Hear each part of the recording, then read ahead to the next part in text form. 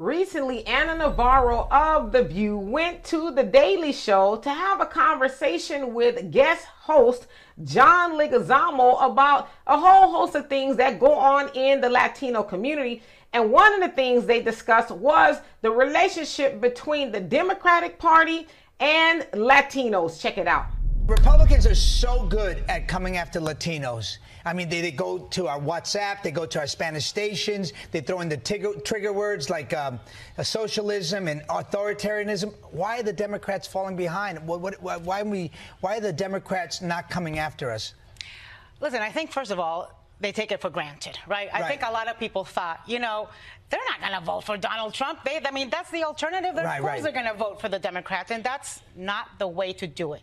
Also, people need to understand, and I don't know how long we have to say this, you can't show up 6 weeks before an election. And then you have to show up, and this is the same for African Americans, for Latinos, for any group. Put in the group name. Don't show up at the last minute and expect to gain the... And they have to fight hard against this socialism, communism type of label.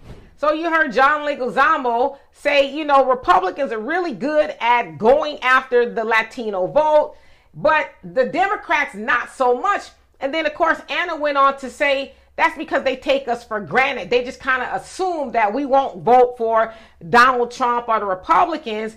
But she is also saying the same things that we have said in the black community. They need to do more than just show up 6 weeks before election and just assume that we are going to vote for them. But it's like now Latinos have gotten the message and they're now disseminating that message to their people, basically saying, nah, make the Democrats work for your vote. Don't just allow them to assume that we have the vote. But you know whose vote the Democratic Party assume that they have? Ours.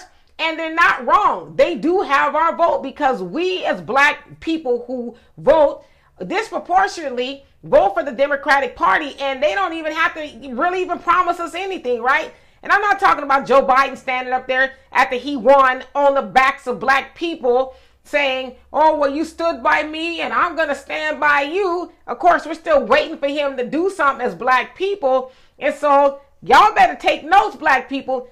Latino people are like, nah, Democrats, stop assuming that you're going to have our vote. In fact, y'all need to actually show us why we need to vote for you, or at least go after it. Like John Leguizamo said, the Republicans at least try to get the Latino vote, but the Democrats are like, we already got it. And so you know what I'm thinking?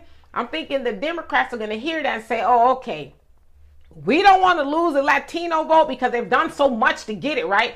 DACA and, you know, bringing the immigrants over and putting them up and all kind of stuff, because they're starting to see a little seepage of the black vote. And so they can't afford to really lose vote. But we as black people, again, we better take notes and start doing what they're doing and saying, nope, Democrats, don't knock on my door unless you got a plan that's going to help black people move the ball forward. So y'all tell me what you think of that. And for more insightful commentary, please subscribe to this channel and my channel, The Demetra K Show, here on YouTube. Peace.